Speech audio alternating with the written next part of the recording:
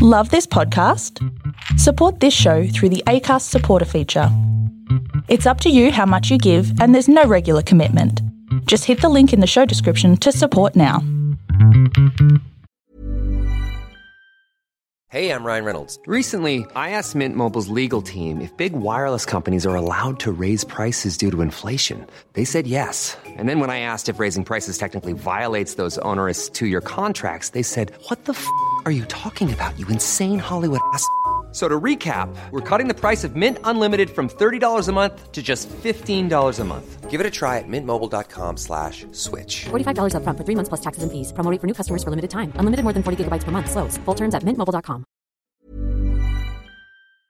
Hey everybody, welcome back to Talking to Nobody podcast. I'm your host, Zane Talkington, and last week we took a little break for our mental health, but we are back this week ready to rock with an amazing guest, Marissa Godinez. She is an actor, artist, writer, furniture flipper, and environmental advocate. When Marissa was 19, she moved from Hawaii to LA to pursue acting, and as many actors do, worked as a bartender to support herself. However, during the pandemic, Marissa moved to Georgia and used her time to start her own business and YouTube channel as a furniture flipper, The Miss Flips. And now she is able to support her acting career from home while doing something that she loves. In her videos, she provides detailed tutorials on how to restore furniture and turn it into your main source of income. This is an informative interview for anyone who is looking to find a new side hustle and say goodbye to the jobs that make us miserable. We talk about how to overcome creative blocks, flipping your disadvantages into advantages, getting curious about spirituality, her passion for preserving the environment, and how to create a truthful, emotional life for your character. Please enjoy the Miss Flips, Marissa Godinez. Talking to nobody. So you want to be somebody. Well, you're the masterpiece. So who you want to be. Talking to nobody. Hi, Marissa. Oh, hello, you guys. How are you? Good. How are you doing? I'm doing great. Just chilling. I have red wine. Your Yay! favorite red wine. Yes. Cheers. Yes. Love it. Nathan is not drinking right now, so. Cute. What is that? It's water Goo. with green energy syrup stuff that you put in there. It's like healthy energy syrup stuff that you put in. So yeah, Interesting. I've never heard of healthy and syrup and energy being in the same sentence. It's a thing. That's cool though. you Hell look at yeah. the back of it and I'm like, what's in it? And literally nothing. So I'm like, how is it good for you then? Doesn't make any sense. Did you get in trouble? Are you sleeping in that room with the mattress? Is that what happened? Oh, is that a mattress? Yeah, it's a blow up mattress. That's hilarious. No, so this is my office space / guest bedroom / self-tape room. So when Jordan and I have auditions and such, we just put up the mattress and it becomes our self-tape space. That's awesome. That's Yeah. really cool. Yeah. Or when somebody annoys the other, then it's your bedroom. Yeah, at least we have a place other than the couch. Right. Yeah. How is the house? Are you guys still renovating it at all, or it's pretty done? It's pretty done. I mean, the most that we're doing now is just decorating and like furnishing where we need to furnish. Like I actually just released a video today where I was making over these stools from Jordan's parents' garage. So they had like these pair of stools that were just old and dirty and scratched up. One of them was painted in like 2 coats of purple. So I just went and sanded them down and put them for our kitchen counter. And so it's just like little things like that. Yeah. Frames, pictures up on the wall, paintings, decorative kind of Do you stuff. do most of that, or does he pitch in once in a while? So when it comes to the furniture stuff, I do the work and he has a say. Like he'll be like, okay, well, I kind of like this color. I kind of like that color. I think we should do this there and that here. But then I do like the actual like flipping furniture and all that jazz. But honestly, I don't really have any of my own pieces in the house other than the 2 chairs that I just redid. But as far as like the decoration and stuff, he actually is way more picky about it than I am. Really? Yeah, for sure. Like he'll be like, no, I don't really think that this goes like in this room. And I'm like, okay, well, I don't really care. So you put it wherever you want. I feel like that's the opposite with that. Well, I mean, you're very particular with your taste. We just have very different styles. So we've tried to Sure. find like a happy medium. Do you guys have like a pretty similar style? I feel like we got kind of lucky on that. We like a lot of the same things. I feel like he's a little bit more like, I don't even know how to say it. Like, it's not like dingy isn't the right word because he's not dingy at all, but like it's more, he's much more like rough around the edges. Like he doesn't like his picture frames to be in frame or his pictures to be in frames. He likes them to be like out of frames and like just kind of like tacked onto the wall. Yeah. And I'm much more like I want things to be in frames. But that's the thing. Like it has absolutely no importance to me really at the end Right. of the day. Like if I like the picture, to me that's what matters. Yeah. It matters more than whether or not it's in a frame. Right. But Very true. Yeah, it could have like a little thumbtack in it, but as long as Yeah. you like the picture, it's Exactly. Yeah. But for the most part, we've definitely for sure lucked out on our tastes being so similar. Oh, that's awesome. I mean, I feel Yeah. like I don't know, we've found a nice compromise, would you say? Yeah, I think so. I mean, mine's more industrial, sort of modern type, Ah, and Zane is very like Earth eccentric, tones. boho kind of. Buddhas everywhere, crystals. Yeah. oh, I love it. That's So- awesome. We try to fuse the two. Yeah, I feel like we've done a good job, right? I think so. I still have my Christmas tree up, so I'm not sure how you feel about that, but it'll be down soon. I always keep it up till Valentine's Day. That's like my tradition. So we're almost there. That's so cute. I wish that I had thought about that when Jordan was trying to take ours down. I wish I had thought about like just leave it up until Valentine's Day. That's like all I need. It's a tradition. Yes. Just tell him that it's a thing. It's what you Hilarious. Okay, well, I'm gonna do that next year because he took it down literally like right after New Year's, and I was like, no. do. Oh no. No, you have to like phase out of it. I don't like to have an abrupt end to Christmas. For Zane's sure. the day of or the day after Halloween Oh, to yeah. Valentine's Day. Yeah. So it's up for like a solid Months. 4 months. Month. That's amazing. Do you guys have a fake tree or a real tree? It's a fake tree. I don't think a real tree would last that long. I was gonna say. Yeah. I mean, we could try it one year, but right now the tree is on a white rug. So Mm. I feel like it would, all the little Oh my god, yeah, all the needles just everywhere. everywhere. Did you guys Yeah. have a real tree or a fake tree? Yeah, so I grew up always having real trees because my mom loves the Christmassy smell and everything. And Jordan is the exact opposite. He grew up like with only one single fake tree basically his entire life. So, yeah. So I was like, all right, if we buy a fake tree this year, then you'll never get to experience a real tree. So we might as well try a real tree first, see if you like it, Yeah. and then get the fake tree if you don't. But Maybe he took it down so quickly. He's like, screw this. Yeah. No, Never never again. again. Yeah. Honestly, probably he didn't like the needles. He wasn't a fan. Oh, So they do smell good though. Like I get everything Christmas tree scented, like Febreze, Christmas Yeah, tree yeah, scent, yeah. all the candles, everything. I love it. cute. Yeah, same. Well, getting back to you, I know you mentioned when we were talking about your favorite drink that you used to work at like a pretty high-end cocktail bar. So what drink would you have picked if we were going cocktails? Yeah, so cocktails, my favorite cocktail is called the French Martini. Ooh. And it's delicious. For the people who like sweet things, it is definitely for you. It's just, I love pineapple and like cherry flavors together, and like that is exactly what a French martini is. It's muddled pineapple with cherry liqueur and then vodka and a little bit of lemon juice, and Ooh. it's just so good. It's so good. They're dangerous for sure. That sounds really good. Do you think you like those flavors because you're from Hawaii?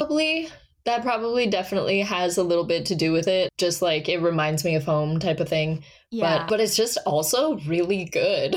Like if you drink it, it's just like, oh my God, I could literally drink this forever. It It's sounds bad. like the perfect combination, like a sweet sourness. Like, sounds really good. Sounds like something Yeah. you would like because you like those more like sweet drinks, right? Yeah. Yeah. Yeah, I'm more Jordan- like dry. Yeah, Jordan's the same way. He loves sweet drinks. And so when he came, like when we first started dating before the pandemic and everything, he came into my work and I made him one. And he was like, oh my God, like freaking out. He thought it was so good. Well, we'll have to try them. Like next time we're all together, maybe we can like all make them. for sure. and- For yes. sure. That'll be great. I love experimenting and trying new cocktails. So Hell good. yeah. So then I also like to start out with horoscope, zodiac sign comparison, just for fun, just to Cute. like see. I don't know if you believe in all that, but it's just fun to like compare and contrast. So that's why I asked Yeah. you for your birthday. And you're a Okay. Capricorn, just Yep. like me. When's your birthday? December 29th. Oh, cute. Just a few days before. Yeah. Aw. What'd you do for your birthday? Did you guys do anything fun? What did I? Oh, yeah. My mom and godmom came into town and we went to Savannah. I have driven through Savannah once before, but I had never actually like been in the city, looked at the architecture of the town or anything. And my godmom is an interior designer and architect, so she was like the perfect person to go with, and she loves Savannah architecture. So we went there and she was like basically doing the tour for all of the tour guides. It was really, really cool. Oh, that's so cool. Yeah, it was a good time for sure. For sure. Isn't it like supposed to be really kind of spooky and haunted there in Savannah? So that's what they say, because a lot of people died there, and it definitely has a rich history with the enslaved and everything. It's just it's really depressing, but that it's empowering in a way. And there's like the way that things are going now, like on the plaques, instead of saying slave owners and the slaves, it says the enslaved. And so it's a very powerful distinction that people are trying to make. Like they are not slaves, they are enslaved. They're Yes. being forced to be there. And yeah, I don't know. It just makes a very clear distinction of like, these people are not slaves. Like that's not who they are as people. Right. And like That's not their title. Exactly. And it was just really cool to like go and see that and experience it. It was awesome. That's so cool. Wow, that makes me so happy. I wonder, was it always like that, or did they just recently change it to It's been a recent Good. thing. Yeah. Oh, sad some that it's of- just now happening, but good. I know. Yeah, some of the buildings still have the old, oh my God, what is it called? The words that you use, like some of the old, old like, language, terminology. jargon yeah, terminology. vernacular. Vernacular, that's the word that I was looking for. Thank you.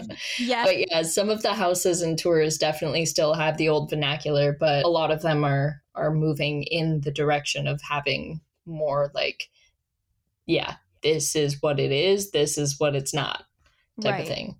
Oh, Yeah. good. Yeah. Oh, I want to go there. Maybe we'll come out to Atlanta. We'll have the French martini, and then we'll take like a day trip out to Savannah. Hell yeah. I love it. sounds Let's fun. do it. So yes, okay. So January 6th or 5th, it says that you are a full-grown adult since the age of 6. So like you're an old soul, I guess it's saying. Would you say that's All pretty right. true? For the most part, yeah, I would say I've been told that I am an old soul. The responsible friend, motivated by leadership opportunities.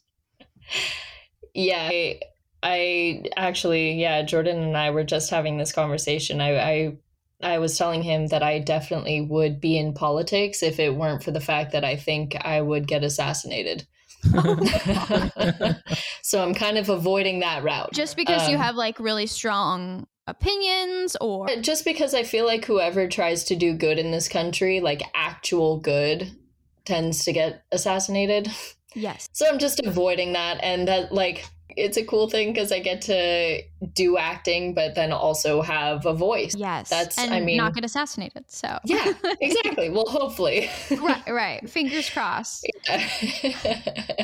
Takes a while to warm up to people, represses any emotion that gets in the way of success. I would say that's kind of true. I definitely have my guard up with most people when I first meet them, but I can usually tell who is the appropriate person to have your guard up around and who isn't. Because like there's the type of people where you want to have your guard up and you want to keep it up. And then there's like other times where there's the people who are just chill. Yeah. How do you think you can tell the difference? Like, is it like an unspoken vibe that you get from the person? It's honestly like if they have their guard up, then I tend to put up mine. I'm like, okay, well, why do you have your guard up? Yeah, Who's you're gonna like leave it up the longest? right. Yeah. It's kind of like a competition type thing. Yeah. Interesting. It says that Capricorns born on the 5th of January are resourceful and easily overcome obstacles in life. They will rely on intelligence and common sense, tuned into the need of each specific task at hand. I mean, yeah. It's hard to like agree with these things without being like, I mean, yeah, I'm pretty awesome. I'm pretty resourceful. I feel like you are resourceful though, especially because you're taking this furniture and you're flipping it, you're restoring it and making it beautiful again. You're giving it a fresh start. So yeah. For sure. I mean, yeah, I would say I'm pretty resourceful. Jordan definitely, that's something he says he admires about me a lot, is like how like easy it is for me to just kind of like go with the flow and figure it out as it comes type of thing, instead of like just sitting there worrying about shit and like trying to like force something to be worked out. Yeah, you that's just kind of me. I try to force it, and I get really like aggravated if it doesn't work when I want it to work. But I feel you're pretty good at either taking your time and making it work or being able to leave it be.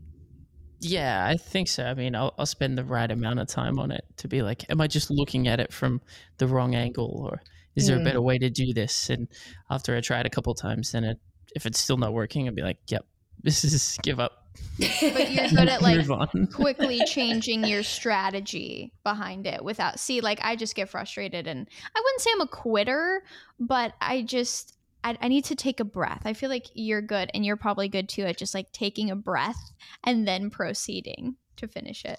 I mean, don't get me wrong. I definitely get aggro.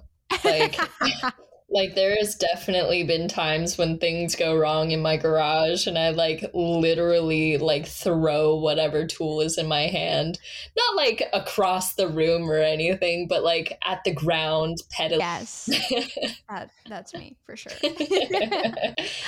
Well, some famous people that were born on January 5th, there's quite a few, like big ones. Diane Keaton, Bradley Cooper, Suki Waterhouse, Robert Duvall, January Jones, and Uday Chopra. He's a Bollywood actor and screenwriter. So I thought that was cool. Yeah, I definitely have been curious about that and for sure have looked it up before. Yes. So. Yes. I forget who shares my birthday. I know Michelle Obama is also a Capricorn, and when I found that out, it like made my whole life. So that's really all that matters is being a Capricorn with Michelle Obama. Right. So you do so much. You're a furniture flipper. You're an actor. It seems like you're an environmental advocate. Like, what else do you do? What other things would you say that you are? I am an artist. Like, I paint, I do photography, I That's make right. music, and I write. I write like scripts and stuff.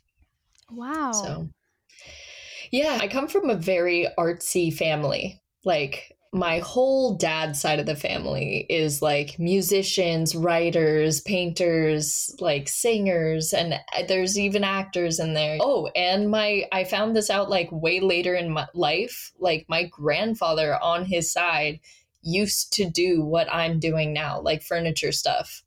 Oh my And gosh. yeah, I had no idea until I started flipping furniture. And then my dad and my aunts and uncles and everything were like, "Oh my God, our grandfather or your grandfather used to do this." And like, my uncle just sent me a photo of like this fence that he built that goes to his backyard, and it's like ornate. Like, it's stunning. Yeah. And I had no idea, no clue. That's so crazy. Yeah, So it did was you wild. just pick up this skill on your own? Are you self-taught? I mean, I feel like many people, I'm YouTube taught. Mhm. Yep. The Aren't school we all of these YouTube. days? Yeah, Yes. exactly. Yeah, so I found furniture flipping when, like, during the pandemic, Jordan and I had just moved to Georgia. We were still living with his parents, and I was looking for something to entertain myself. And I love like not furniture flipping, but house flipping shows, like Joanna Gaines and Chip Gaines and Property Brothers. And yeah, and like I love Property Brothers. yeah, same. But yeah, so I was specifically looking for Fixer Upper, the one with Joanna and Chip Gaines, and I couldn't find anything that I hadn't seen before. Like, I'd seen all their early seasons, all the things that are on like HGTV, like for free and stuff. So I was like, okay, I need to find more. So I went on the hunt on YouTube and like looking for this stuff, and one thing led to another. I went from house flipping and renovations to like castle remodeling in Europe, which, by the way, if you haven't checked out castle flipping, it is insane. That It is sounds so awesome. cool. It really is. Like, they have an entire channel dedicated to like restoring old historical castles and buildings in Europe. It's amazing. Oh Highly my recommend. gosh. Like, Yeah. restoring them to live in them, like for Yeah. families. Oh my gosh. Mhm. Yep. Dude, I want to live Yeah. in a castle. Nathan, I let's know. go. I know. It's wild. But yeah, so I found that, and then one thing led to another, and furniture flipping just kind of came out of the blue. And that was that. So before that, did you ever do, like, I remember one time in college I had to take like a stagecraft class, and we had to learn about like all the different tools, and just I was not good at it at all, but we just learned the basics and a little bit of painting. Did you ever take a class like that? Not a class, but I grew up on a large property with lots of different cottages on it, and my mom had like a live on handyman. Like, he lived on the property and would do like stuff around the house, and my mom was always doing stuff around the house and like fixing up all the cottages and whatnot. And like, we would rent the cottages out, and so like every time a tenant would move out, we would redo whatever needed to be done in there. And so I kind of learned a lot of skills without really knowing that I learned a lot of skills. Like, when I started using the tools necessary for furniture flipping, I found it quite easy because I had seen it used so many times in my youth.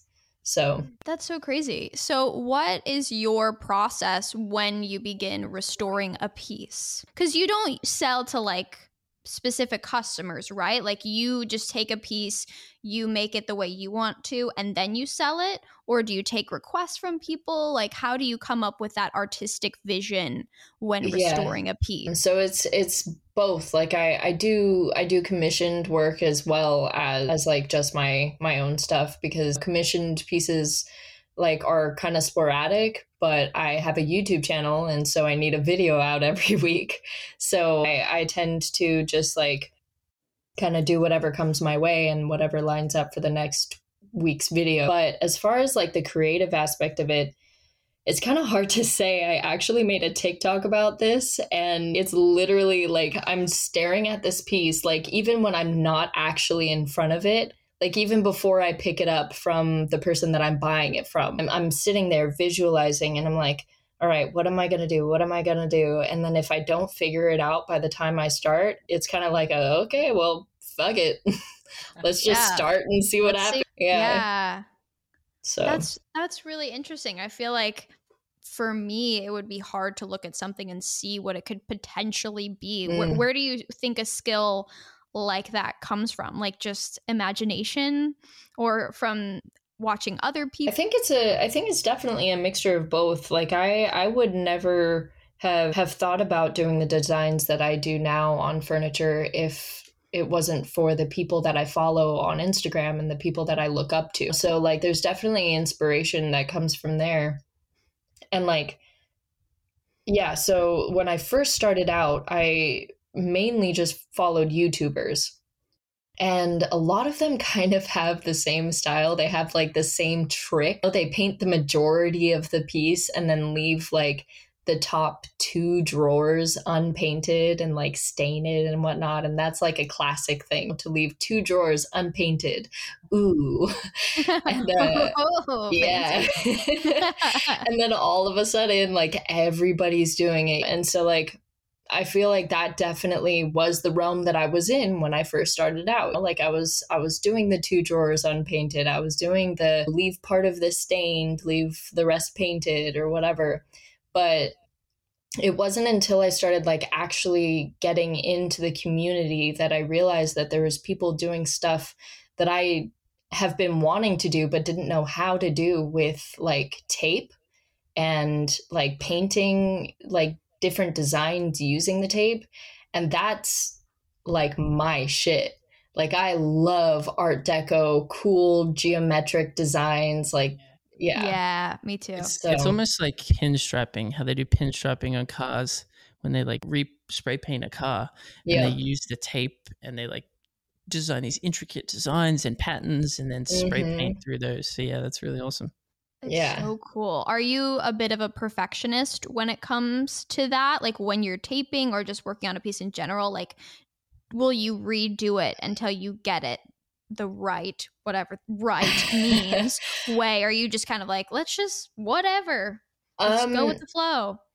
I mean, it kind of depends on what you mean by like perfectionist. Like when it comes to lining things up, I try to get them as close as possible to being symmetrical, because like a lot of my designs, it has to be kind of that mirrored effect to be Art Deco. Like if it's slightly off a little bit one way or the other, then it's going to throw off the whole look of the piece. But also I try to give myself leeway in the sense that I have to recognize that this is hand painted. This isn't like, I'm not measuring anything. I'm not doing exact, like measuring every single distance, making sure everything lines up. I'm just kind of eyeballing it and seeing what happens. And I think for me, at least, that's kind of what adds to the creativity. Yeah. Because like, if you do everything exact, then it just becomes like a cookie cutter, like perfection. And I like the human element of it all, I guess. That. Yeah. That's so interesting. Yeah, because you're right. Like it when you're getting that like cookie cutter perfect formula, it becomes kind of commercialized in a way, like something you would get from IKEA. And so yeah, you're making it like so unique. And if there is a flaw, which like I wouldn't even call it a flaw, but for lack of a better word, like something that is, I guess, off from like what, I don't know, the norm would be for a piece like that, kind of, it gives it its own uniqueness in a way. Just embracing those imperfections. Yeah. That's actually like, that's really beautiful. It makes me think of Mater from Cars. Oh my God.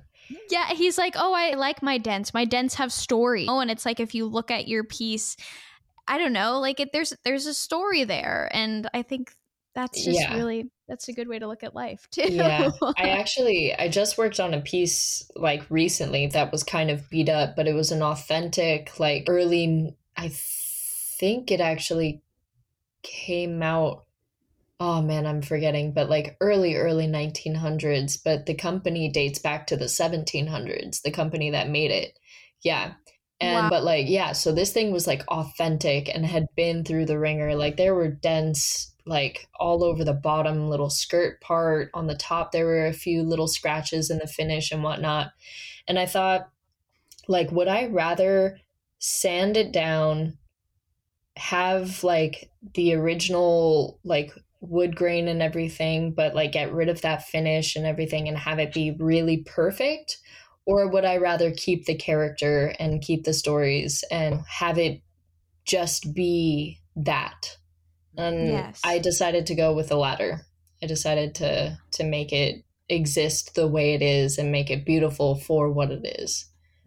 Yes, I'm so glad you did that. Yeah, keep the character. That's so great. I feel like we need more of that these days, because especially with Amazon and being everything to just get everything exactly when you need it. We're losing that. That's why I love vinyl records, because you can see my collection down there. Yeah. Because I feel like with music and furniture, like no offense to IKEA, but we're not sponsored by them, so it's fine. And we're mad at them too, because it took forever for us to get armrests for our freaking couch. It was like 6 months. Anyways, Jesus. but yeah, it's insane. But that's why I love records, because it's kind of like videotapes as well. Like you have to rewind the videotape to watch the movie. With records, like you're meant to listen to the whole album the way the artist intended you to listen to it, in that order. Sure. And nowadays you can go on and I mean, yes, I use Spotify. My podcast is on Spotify, Apple Music, Amazon Music. Like we can get our music whenever we want it. We can listen to a song whenever we want it. And it just kind of like takes away from, I don't know, like when that song, your favorite song would come on the radio, you're like, oh my gosh, this is my favorite song. Like we don't need to have that moment anymore, because whenever you want to listen to it, It's you there. just turn it on. It's Yeah. there. Yeah. So, and same with furniture, I guess. It's like there's not often where you have a piece of furniture that like has character and has a story to it. Mhm. So I'm really glad that you did that. That's so cool. Thank you.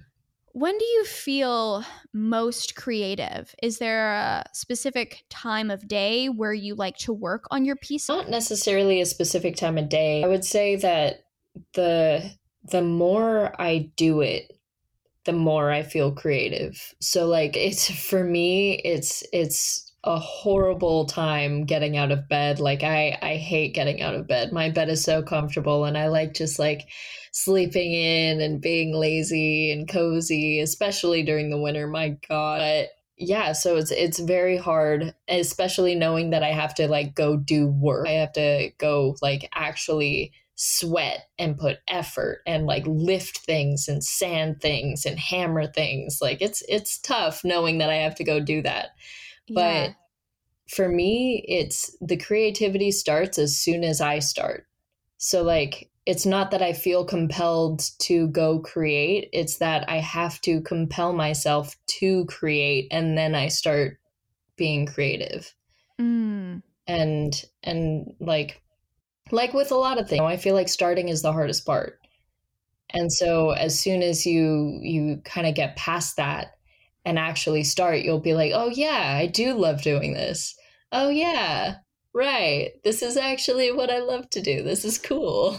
I feel that way with auditions. Mm. Like you want auditions so bad, and then you get one, and of course you're happy you got it, but then you're like, oh, I got to memorize my lines. Oh, I don't want to sit down and do this. 100%, yeah. But then when you sit down and you actually do it, then you're like, oh yeah, this is why I'm doing Yep, this. I yep, love it. yep. So yeah, starting is definitely the hardest part. Mm-hmm. What do you do when you, or have you ever encountered a creative block? And when you do, how do you kind of like shake yourself out of that and keep it fresh. Yeah, that's something I deal with a lot actually. Not so much with acting or furniture flipping, but more so with writing. Writing for me has always been a struggle. Like I've always started, I have 3 scripts right now that are like started, and I haven't felt compelled to go back and write them at all. Not in the least. And it's like I don't think I've really figured out how to overcome that yet, honestly. I think it's a thing that you have to figure out kind of as you go and learn to overcome depending on what it is that you're trying to overcome. Definitely. But like I was saying earlier, I think the easiest way to get over that is just to do it. Just do it. Nike, man. Yes, they got it right. Honestly, like yeah, starting is the hardest part. So just get over that hurdle and you're good to go. I think I struggled with that this last year the most because I knew I love acting. I know that is my passion, but I also was starting to feel a pull towards other things. Like I did a semester of school last year and took some classes, and then I am doing this podcast now. And I feel like the older I get, the more I realize that you don't have to put all your eggs in one basket. Oh, for sure. You don't have to have like one particular passion that you only focus on. And I feel like you're the same way. You're dabbling in a lot of different things. Is there a specific area that you feel more of a pull to right now? Acting. Yeah, for sure. 100%. Acting. I don't think I've ever wanted to do anything more than I've wanted to act.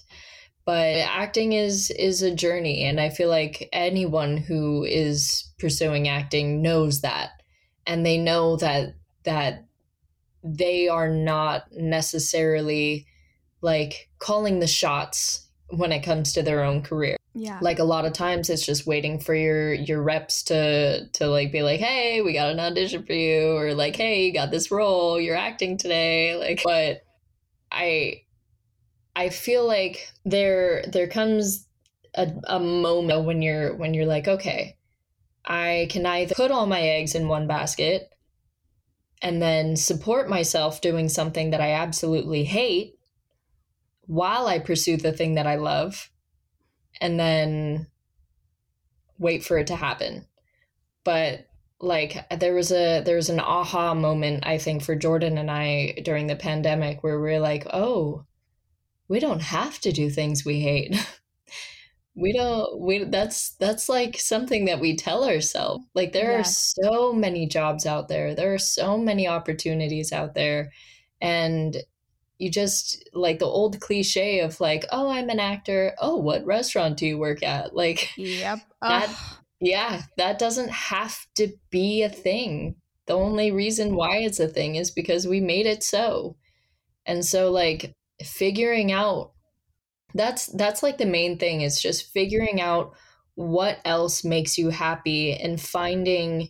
It doesn't mean that you're finding like a settled job, like, well, if this doesn't happen, then I'll just fall back on this. It's not a fallback plan. It's just finding something that makes you happy, that's going to keep you creative, that's going to fulfill you until whatever happens, until that day comes when you get that call and you get that acting job or whatever the case may be.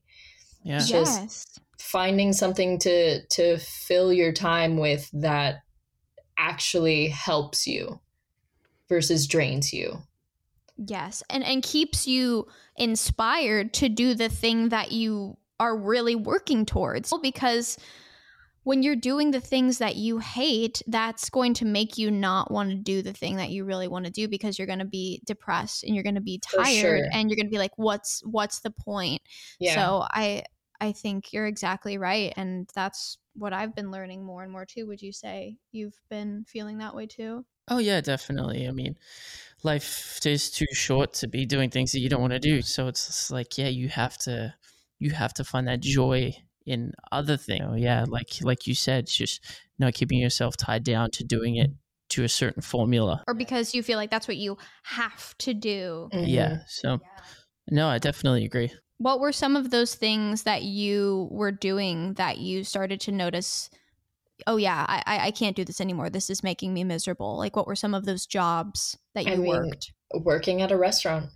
Yeah. That was literally like I was living in LA. We all went to the academy. And so I was in school. And then when I graduated, I got my first job as a server. I lied to get my first job as a server. That's what you have to do. Yeah. I put like 2 other restaurants. I think, yeah, because I had a job working as a hostess when I was back on Maui, but never been a server. And I said that I worked like 2 or 3 server jobs. I forget how many I said, but I got the job and it was the worst experience of my life. It was Labor Day weekend. Oh God. And I'm so sorry. I worked at Memorial Day weekend. Either way. They both suck. Yeah. To work in the restaurant industry. Yeah. And this was a restaurant at the Peterson Museum. Do you know what that is? The car museum? Oh, yeah. We just went there a couple weeks ago. Oh, no way. Nice. Yeah. So I worked at Drago, the restaurant inside it, the Italian restaurant. And, there's a restaurant in there? Was it closed when you went? They're changing it. I think it might be a new restaurant now. They're Oh, revamping it. Yeah. Okay. Gotcha. Yeah. So I worked in that restaurant and our busy times came in waves because they would go with the tour times. So we were empty, just completely empty. And mind you, I had 3 days of training at this point at my first restaurant job ever.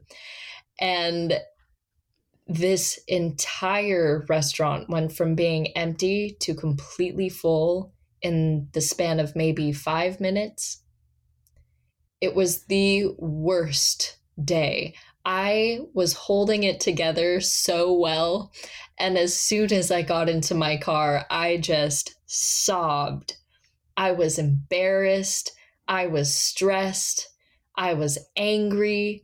Like, it was just a whole mixture of emotions that just broke as soon as I got into the car. And that feeling eventually dulled, but I feel like that feeling never really goes away when you're working in restaurants. Like, especially because I worked at Bistro Jolie. It's up, I don't know if you guys know where that is. It's up in like the hills, kind of by like, so if you're going from, oh my God, I'm forgetting like every street name.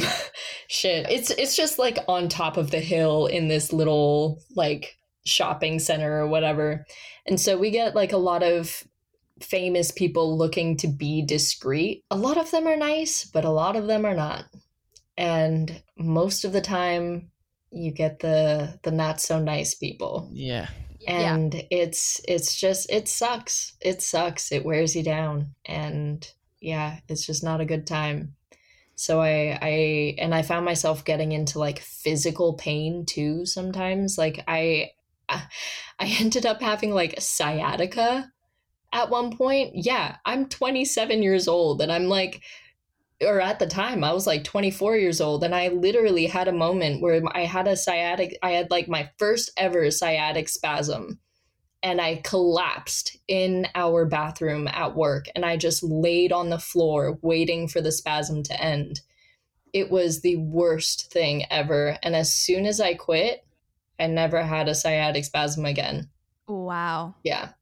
So it definitely takes a toll, and that is definitely the industry that made me realize, like, fuck this. Yeah, never again. Was that moment in the bathroom, was that like the breaking point for you when you were like, yeah, I'm done? Or did you stay after that for a little bit? I stayed, unfortunately, just because I needed money.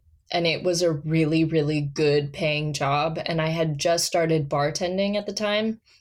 So like, I love bartending because it's another creative outlet. It's just, you get to mix and create drinks, and it's really fun. But like, it was definitely a money thing that made me stay. But the thing that sucks though, the thing that really sucks that I think about a lot is that a lot of people don't have the means to quit that job. and start finding something that they like. And like, I never, ever, ever would have started furniture flipping if it hadn't been for the pandemic, if it hadn't been for me. I actually got into a car crash and totaled my car. And I remember you telling us that story. yeah, and I had to get an SUV, or I didn't have to get an SUV. I wanted to get an SUV for my next car. I didn't know why, but I just got one because I like to be in a bigger car. And then all of a sudden I find it to be the most perfect vehicle for furniture flipping. And whereas if I had my old car, I wouldn't be able to pick up pieces or do anything like that. And it's just, without a garage, I wouldn't have been able to flip. And it just sucks thinking about all the limitations that we have that don't allow us to find that other thing, that keep us stuck in whatever situation that we're in. And it sucks that a lot of people never get that opportunity to find what they love to do. Yes. It really sucks. It really does. And I feel so grateful that we are in the position that we are in now. And I mean, it's definitely been a journey, as I'm sure it sounds like it's been for you. But the fact that you can look at a situation like you totaling your car and you being stuck in the pandemic and having to move and all that, but you've put a positive spin on it and you've like learned this new skill, that's a testament to who you are, Marissa, as a person. Like that's resilience, and that's creativity. And I'm sure, of course, we've all had those moments where something happens, like a car accident, or you lose someone, or you have to go through a big life change that you didn't expect, like us having to go to Florida for a year and a half. These totally unexpected obstacles that happen in life. I think it's okay to feel those, to feel the disappointment and the frustration when they come about. And yeah, maybe you sit in that for a little bit. We're human. That's totally okay. Mm-hmm. But I feel like creative people are the ones that are able, and everybody is creative in their own way, but I feel like a true creative can really make that flip with those situations and be like, okay, like this is a disadvantage. This is not what I expected. And there's nothing I can do now, but how can I change this around and make it work for me? And that's exactly what you did. And now you have a job that, I mean, I'm assuming you kind of enjoy, right? It enables you to be creative. Oh yeah. Yeah. And you don't have to work at a restaurant anymore. So yeah. I mean, it's great. I mean, at the end of the day, all that is improv. It's like, yes, you're on stage, someone drops a line and you have to figure out what the hell to do. Figure it out. So, that's freaking life, man. Life is all improvising. Yeah, it's just playing different characters. Yeah, there's a book I read in one of my classes. It's called Free Play, and I think you would love it. I took a Sources of Creativity class last semester, and this book is all about that. It's about improvisation in life and music, not just music, but in life. And I was like, that's all life is improvising, and sometimes it works out and sometimes it doesn't. But either way, I think you just get better at it the more you embrace those situations as opposed to getting mad at those situations. Here's the thing. I grew up with a very spiritual mother, for lack of a better word. And so I have been raised with the philosophy that breathing, meditation, grounding yourself, all those sorts of things are just part of life. Like you have to take things with a grain of salt and kind of just like breathe, let it go, release, and you're good. And like, I actually, speaking of releasing, she introduced me to this thing called the release technique about 10 years ago now. And it's really cool. It's just all about like, okay, you're in this situation, nothing at all is going to change about it. So like, it's impossible to change it. So you may as well be happy, even if it's not changing.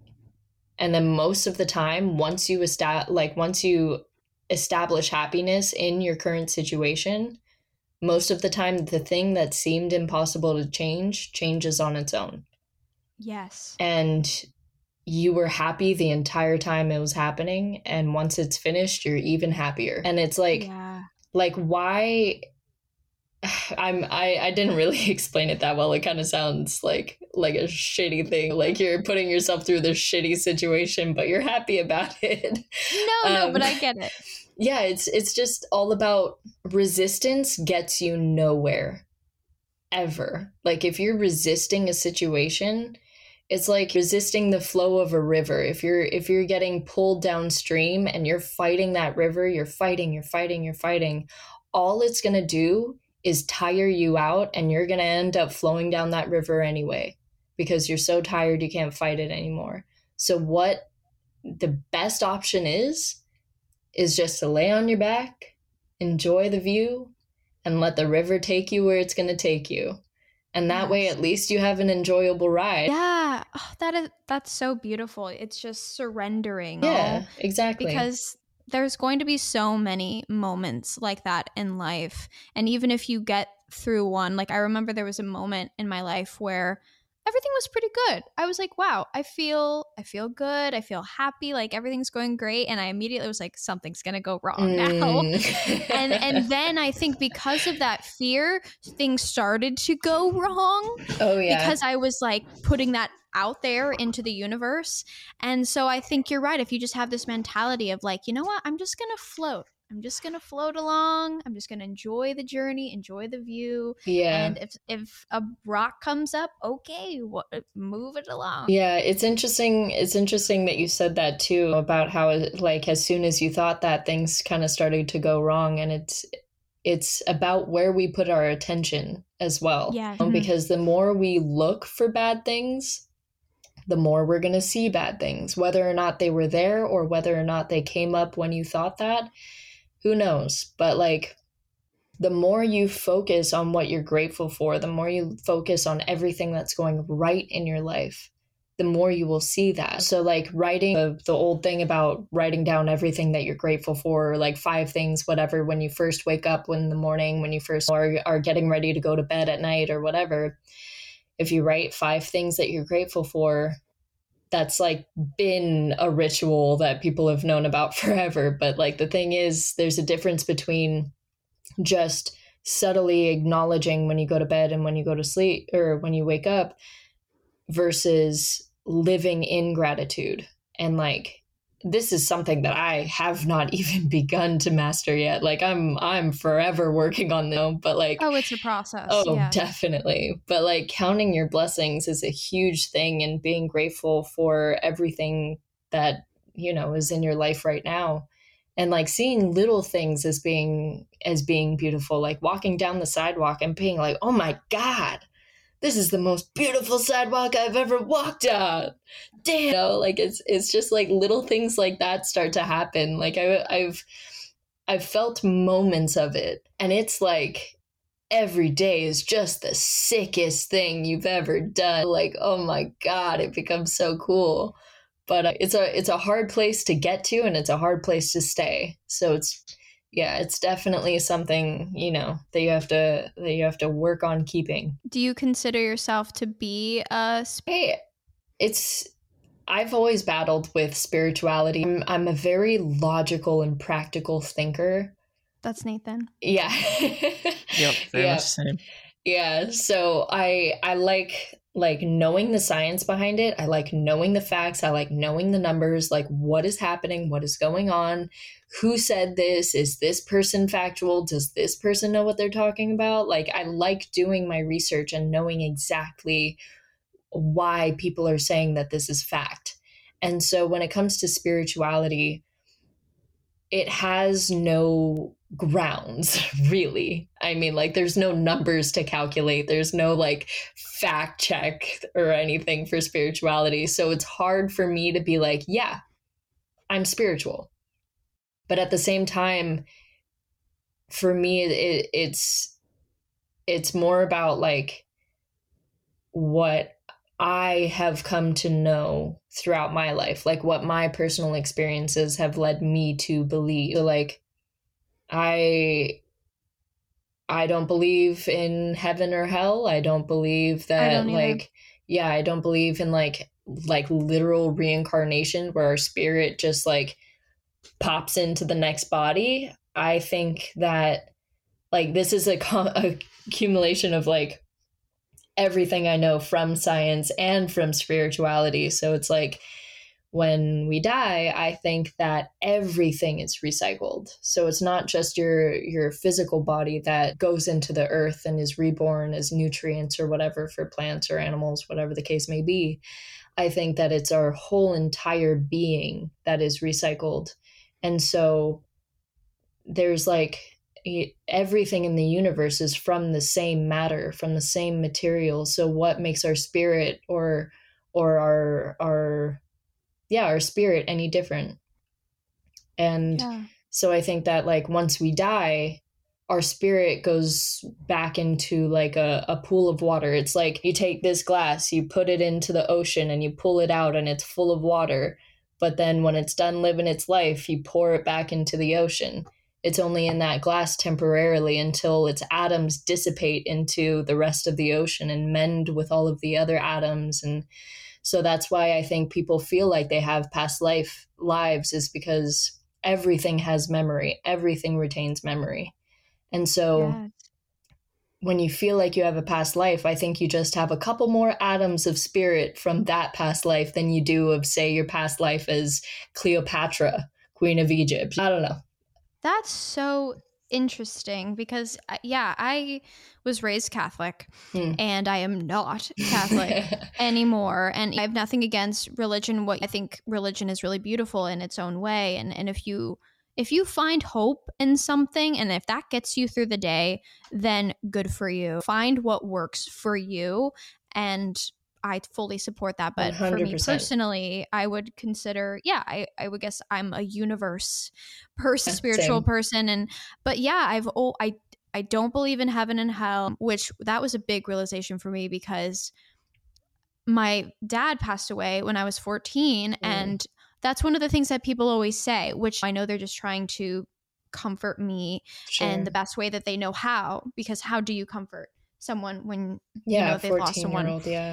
Yeah. And so one thing they say is, oh, you'll see him again. You'll see. And I've even said that, I'll see him again. And then I started to dabble into Buddhism and things like that. I wouldn't consider myself a Buddhist, but I do really love the things I've read in the Buddhist teachings and things. And I've considered, reincarnation. Yeah, that could be the thing that happens, but I really don't know. But the way that you put it with water, and it's just like you're just adding it back to this pool, and maybe there's little things that you remember, or maybe you remember something from somebody else's life, and that's why we have deja vu. Like, I've been here before, but maybe it wasn't you. Maybe it was somebody. I don't know. Like that's such an interesting way to look at it. How did you come up with that? It like I was saying before, it's more just like a blend of the two. It's a blend between like my logical brain and my spiritual brain, because it's like, okay, well, there's obviously something that makes us move. There's something that makes our heart beat. There's this life force that we can't really like truly explain. Yeah. So we all try to make sense of it, but at the end of the day, I think to myself, well, there's no way it can be different than anything else. There's no way it doesn't follow the same laws as physics that every single thing else is governed by. So I'm like, okay, well, if my atoms of my physical body go into the earth, dissolve, break down, add nutrients, recycle, reuse, whatever it is, then the same must be for our souls or spirits, whatever you want to call it. And so I was like, all right, that makes the most sense to me. I think I'll go with that for now, at least. Yeah, exactly. And I love that you saying, for now, at least, because we change every day. For sure. We are never, I guess at our core, we're the same person, but we're ever changing and ever learning. And tomorrow we could discover something new and be like, okay, yeah, that resonates with me today. So I love that you're leaving it open-ended. Like, you're not putting yourself in a box. And I feel like that's kind of what religion felt like for me. It was putting myself in a box that you have to commit to forever. And that's why I didn't feel like it sat with me the way that I needed it to. I know you, Nathan, you don't really believe in anything, which is totally fine. Yeah, no, I mean, again, it's not about me, but yeah. I mean, it's a conversation. Yeah, I am interested. Like, I love talking about religion and all that sort of stuff. So I am interested. Yeah, I've always been this strong believer about like science as well, and crunching the numbers and statistics and everything. So I'm a big believer of evolution, and that's how everything created, and then everything will eventually evolve into something else and keep changing, like you said. Yeah, but I don't think there's heaven or hell, or I don't think there's a place we go to after we pass on. I don't know what happens. Obviously, nobody does. But watch us like end up in heaven and be like, whoa, what's up? Okay, never mind. As long as there's drinks here, I'm good. Right. I'll be the first to admit I was wrong. I'll be like, okay, my bad. All right, my bad. No, yeah, I think it's so interesting to hear other people's beliefs and to have a conversation with people who all have like their own little beliefs and theories, and not be like, no, you're wrong. I think that's so rare to find people who can sit down and have a civilized conversation and just share ideas. And it's like, okay, cool, that's awesome. Like, why do you think that? And so, no, I think all of our opinions are equally worthy of being heard. 100%, so, yeah. And they're equally true as far as we know. Yes, yeah. I think everybody is correct and incorrect at the same time. Right. It's just interesting, like your point about religion, how you have to like stay in the box and like you have to believe this for the rest of your life. Like that is essentially what religion is. And I feel like the opposite goes for science. Science is constantly and forever changing, forever evolving. And people are always like learning new things. Like they think one thing is fact one day, and then decades later they're like, oh, this thing that we thought was true wasn't really true. And it's just such an interesting thing to watch the contrast between those two things, like religion and science. It's as if one is... No, I'm not going to say that. Never mind. No, hey, this is your episode. You can say whatever the hell you want. I appreciate that freedom, but I'll take a drink instead. There you go. So speaking of water and the earth, I noticed in your posts on Instagram that you also have a passion for the ocean, the environment. Where do you think that passion came from? Definitely from living in Hawaii. And being born and raised there and growing up and seeing the changes that have kind of come from overpopulation and pollution and everything, it becomes very apparent when you literally are seeing it, like right in front of your eyes. Like the reefs there are in horrible, horrible condition. And it's heartbreaking. Like if you watch videos of time lapses, or not necessarily time lapses because they've only been a thing for a decade or however long, whatever. But if you look at old pictures of how Hawaiian reefs used to look like, it's unfathomable to me. I've never seen them like that. Like I've only known how they are now, which is kind of gray. And like there's a lot of bleaching going on. And it's really sad to see a lot of people kind of take things for granted. I feel like we went through this, or I don't feel like we did go through this huge technological advancement of whether or not it's like technology as far as phones or like technology as far as mass producing machines. Things became so efficient so quickly, and we had no idea the repercussions of our actions until pretty recently. Like the fact that we're able to produce There's never been a faster or easier way to start your weight loss journey than with PlushCare. PlushCare accepts most insurance plans and gives you online access to board-certified physicians who can prescribe FDA-approved weight loss medications like Wegovy and Zepbound for those who qualify. Take charge of your health and speak with a board-certified physician about a weight loss plan that's right for you. Get started today at plushcare.com/weight loss. That's plushcare.com/weight loss. plushcare.com/weight loss. A lot can happen in the next 3 years. Like a chatbot may be your new best friend. But what won't change? Needing health insurance. United Healthcare Tri-Term Medical Plans are available for these changing times. Underwritten by Golden Rule Insurance Company, they offer budget-friendly, flexible coverage for people who are in between jobs or missed open enrollment. The plans last nearly 3 years in some states, with access to a nationwide network of doctors and hospitals. So for whatever tomorrow brings, United Healthcare Tri-Term Medical Plans may be for you. Learn more at uh1.com. Plastic boxes and bags and all these things on such a huge, rapid scale is horrifying and commendable in a way, because it's such an achievement. Like, it is an achievement, and people should be proud of what they've created. But at the same time, the repercussions have yet to be seen, the full repercussions of our actions. But yeah, the environment is very near and dear to my heart, and I will forever fight for it. What can we do? Like, what else do we need to be doing daily to help? There are so many things. I would say the most important thing and the most reasonable thing that I can ask of anyone, no matter their financial situation, no matter anything, stop using plastic bags. Stop it right now.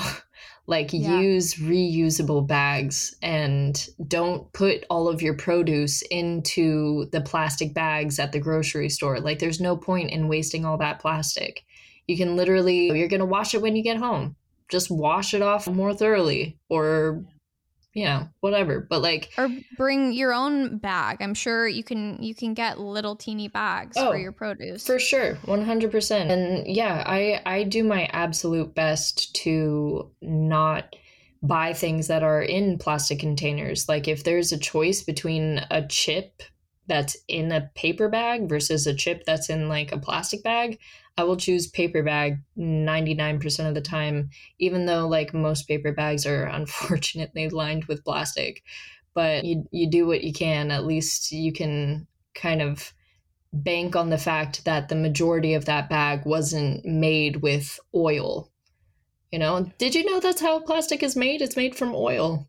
Oh, no. Yeah. I didn't know that. Yeah. So not only is plastic like killing the environment in the afterlife, but the way that they make plastic is literally killing the environment. Yeah. So and there are so many people that I've encountered that, and they make jokes about it on TV shows and things like that. They're like, oh, there's no point. Like, why recycle? Like, it's not going to make a difference if one person doesn't do it. So what is your response to people who say that? My response, anytime someone is like, it's not going to make a difference, I'm just one person, what can I do, whatever. And I'm like, it fucking starts with one, bro. It starts with one. The most you can do is what you choose to do. You can't do what other people do because you're not that person. So the most you have control over is yourself. And the most other people have control over is their self. So the most that you can do is recycle, reduce, reuse as much as you can, and spread the word. Get it out there. Like, nothing is going to change if we all think that way. So it has to start with someone. And yes, because then you're going to teach your kids that too. You pass it down. Yeah, and we have conversations with our friends like we're doing right now. Like, I mean, I always say that, like, this is my main philosophy, whether it be in politics, environmental issues, social issues, relationships, friendships, whatever the case may be. I feel like the majority of our issues come from a lack of conversation and a lack of desire to have it.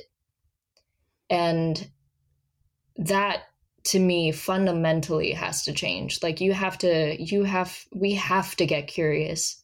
we have to want to know about each other. We have to want to know about the environment, or else we're just going to fall to our own demise here and destroy each other with either hatred or a lack of intellect and empathy. Yep. And environmentally, I think that we all just need to spread the word and do what we can personally. Thrifting is a great way to do that, and repurposing things like furniture and clothes. Yes. And the majority of Jordan and I's kitchenware is from thrift stores.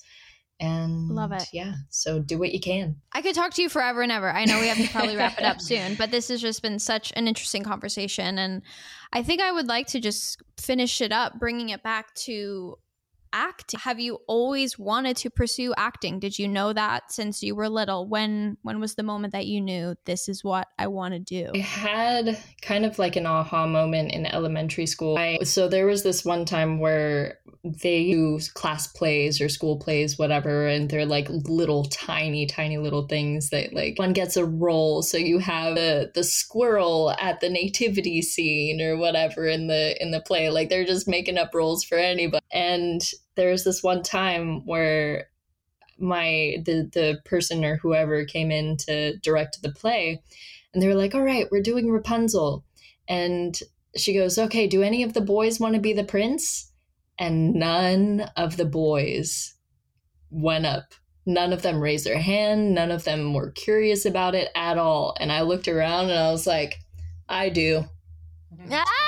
I do 100%. And I was the prince to our school's Rapunzel.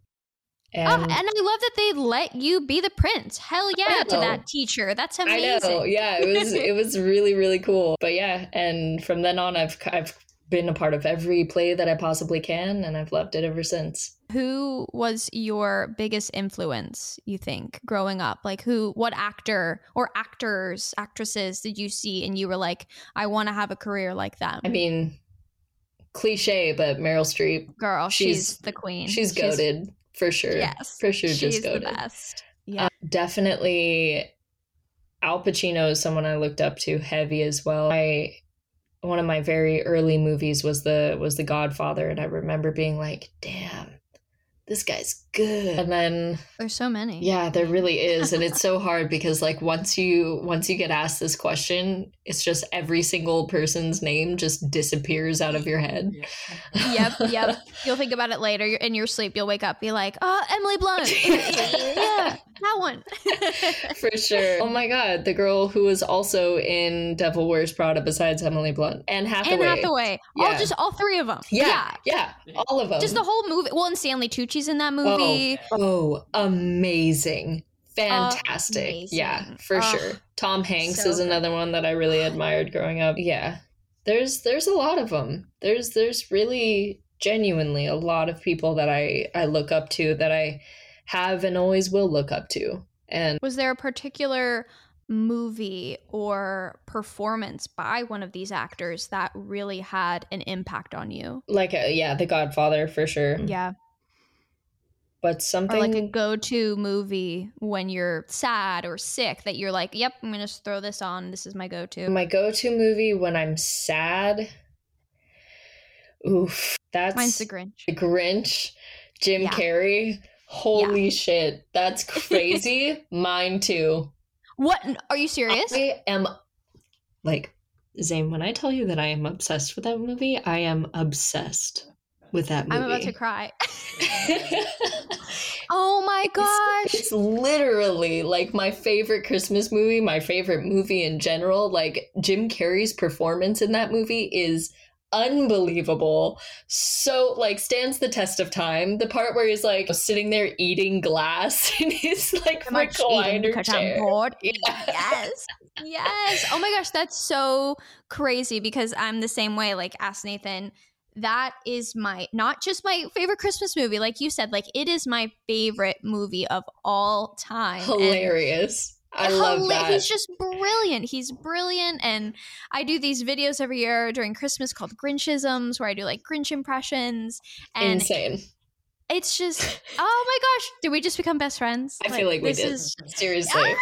That's insane. That's so rare that you hear that. Oh my gosh, you just made my whole this conversation is just the best. I love the jury duty, blackmail, pink slip, eviction notice, yes. I can quote like ever. I have it on videotape. Like, I have this. Oh my god, yes. I will never part with it. Like, it is just. I have this little VCR. It's up in this our board game closet, and I used to watch How I Met Your Mother on it. I only got like 3 channels, but I'd watch How I Met Your Mother, Friends, The Sing Off. That's why I love the Pentatonics so much. But oh my god, Pentatonics! Yeah. Oh, I'm obsessed. Oh my gosh, yeah, Capricorns, man, Capricorns. Have you heard their song "Run to You"? Yes. Oh my gosh. That, like, I just got chills. Like, screw favorite movie or like put on a sad movie type of thing. That is my go-to thing when I am sad. That song in my ears consume me. That, I love that song. Oh my gosh. God. So beautiful. Yeah. They're amazing. And I think, yeah, they're my go-to when I need to prep for an audition. Like, that's one of them, some of their songs. Like, I'll put it on and it's just like, my mom says this. She's like, this is what heaven sounds like them singing. And I'm like, I don't believe in heaven, but like if heaven were to sound like something, like it would sound like the Pentatonics. For sure. Oh my gosh, just they're incredible. Yeah. I'm so happy right now. That's so funny.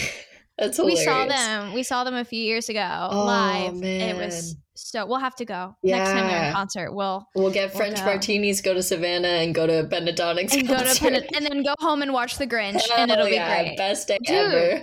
Best day ever. Hilarious. I love it. Well, there were a couple plays I saw you in at the Academy.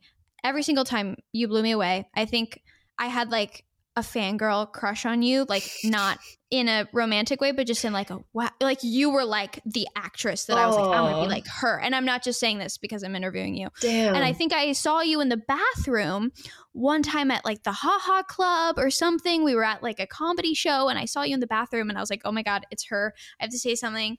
And I complimented you in the bathroom. I think it was the show Living Out or something that you were in. Yeah, Living Out. Yeah, you were just Oscar award winning worthy. You blew me away in that play. Thank you. Thank you so much. Yes. I mean, I kind of forget the storyline, but I know that you were a single mother and you were working for this family and then something happens to your son and just the emotional place that you had to get in for each performance. I can't even imagine. Can you talk a little bit about how you prepare for doing a role like that? Yeah. Thank you for remembering. That's really sweet of you. Yes, of course. It really spoke to me, that show. It definitely is for sure an impactful show. But yeah, so my son has an asthma attack and I wasn't there to take him to the hospital because I was working, taking care of someone else's kids. It's about an immigrant family. And the whole thing is she's working to save money to bring her son, who's still in El Salvador. I think El Salvador. But yeah, she's working like night and day to save up money to bring her son from El Salvador to the US because she couldn't afford to bring him along. And the baby that she brought to the US was too young to leave behind because she was still nursing him. And so the son that she did have dies because he has asthma and she wasn't there to take him to the hospital. It's horrible, horrible story. But yeah, so I mean, it goes back to what we were saying with politics and social issues even. It's all about empathy. It's all about empathy for me. Like you have to be able to really put yourself there, to put some like yourself in their shoes and make them yours at the end of the day, because acting is about being that person. It's not about acting like that person. It's about being that person and living through that experience. So you have to be able to empathize and to put yourself in that position. And for me, like the actual preparation part of it really helps to have an object that you have represent what you're dealing with in the show. So like for that one, I had like a fake baby wrapped in a blanket.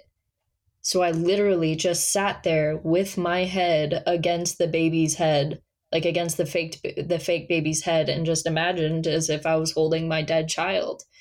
Oh my god. And like that's the place that you got to get to. But like with things like that, you don't have to go so literal with it most of the time. Like sometimes if I am in an argument, like if I'm playing a scene with someone that I'm having an argument with or that I'm fighting with or trying to get to them, I press against the wall as I'm prepping my lines and I'm like prepping to like go into the scene.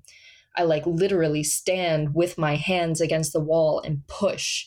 And I'm just like, please, please. And I say the lines and I try to like break down that wall. And like the fact, like having that sense, for me at least, like having the sense of pushing up against the wall, like I know I'm never going to push that wall down. It's a freaking wall. But like that element as an actor is insane. Like having like pushing up that actual wall and like knowing that you're not going to break it down, that is a powerful, powerful thing to go into a scene with. So it's just like finding physical things, physical activities, physical actions that trigger that for you, that make that moment real for you, I would say is the biggest tip that I have for getting into the moment. Yeah, no, that's beautiful. I actually do that too. I use the wall, or Nathan, I know you do like push-ups, physical activity to get you into that place. I use music a lot. Like I was saying before, I'll try to find a song that really resonates with what my character is feeling in that moment and what I'm feeling. And just, I think for me, yeah, music and physical exercises like that coupling those together, that's how I can get myself there. And you're right. I think everybody just has to like find what works for them, and you can kind of experiment. I mean, we're lucky enough to go to acting school and like use these tools that we were given. But even if you didn't go to acting school, that's okay. Just for sure. Yeah. Listening also, huge thing. Like underrated tool. Right. Just listen. No one ever like actively thinks about listening, but like it's a huge thing. Like so, and it gets you out of your head too, because you're putting it on your partner. Yeah, definitely. Thank you so much for sharing that, Marissa. I know that was probably a really challenging play, and you did it a few times, so having to do that like night after night, I mean that's got to be exhausting. That's another great question. So, and then we'll wrap it up. Sorry, I could keep you forever. It's all but good. when you're doing a role like that where you do have to go that deep, how do you get yourself out of it and recover at the end of the night, and then be able to go back the next day and give a completely new, fresh performance that you don't plan, that you are just in the moment listening and it's still raw and authentic? Yeah, I mean, listening is a huge part of that, like staying active in your listening, because the thing is, the person that's across from you is never going to give the same performance ever. So picking up on their little nuances, that's why like relationship work is such a huge, huge thing when it comes to acting. Like getting to know your partner and the little nuances that they have, because if you're not actively listening, if you're not actually listening to what they say and how they say it, you might miss things in their delivery. Like if you're just like caught up on, okay, he stopped his line, now it's my turn to say my line. Like if you're just waiting for your turn to say something, then you're missing out on so much meat to react off of and play off of. So I would say listening is key to keeping it fresh, to revisiting that type of emotion, and just like knowing that you are stepping in to the character. Like there's a difference between like what I was saying earlier. You have to be able to like, you aren't acting like that character, you are being that character. But like there's an important step there where it's like you are being that character when you are being that character, and you are being you when you are being you. There is a difference. There's a difference between you and this character. That's why, like, for me, method acting will never work. Ever. Because method acting is a well that will eventually run dry. And it's challenging because then you're, instead of working through your own shit, you're constantly keeping it at a point where it still affects you. And you're bringing it up to use. You know, so like say if I had a horrible relationship with my mom, like say I just had a really abusive relationship with her, or whatever the case may be, those are things that you eventually want to move on from, want to heal, want to recover from. But if you're acting and you're always using your mom as your painful memory to go to whenever you cry or whenever you are angry or upset or hurt, that means you're not past that moment in your life. And that to me is unhealthy. So the best thing is finding that line between being the character on stage and being you when you're off stage. Yeah. Dude, sometimes... Nathan, I forget that we were in a play together. Right? I know, like the first You one. guys were in a play together? Yeah, August 6 County. Yeah, because we were in the same year, first year, and then all that shit happened, and then you came back better and stronger, and fucking tore up second year with all those people. Aw, let's all do a play together, you guys. Let's do it. I'm so down. Let's start our own theater company. Oh, dude, I'm down. I miss theater so much. It's invaluable theater training. I'm so beyond grateful for it. Oh, definitely. Oh, Definitely. Nothing like live theater. I miss it so much. Yeah, I mean, if you look at all the greatest English actors, Jordan and I have been realizing this recently because we're watching, I don't know if you guys have watched Outlander. No, I hear it's really good though. It is really good. But well, I mean, it's like cheesy romance novel, but it's very entertaining. But there's a lot of English actors in there, and like watching the caliber of acting that comes from those English actors versus like the majority of American actors, it's just freaking tears above. And I personally think that a lot of that has to do with theater. Like how heavy the theater background is there. I was just going to say, like, that's where your listening comes in.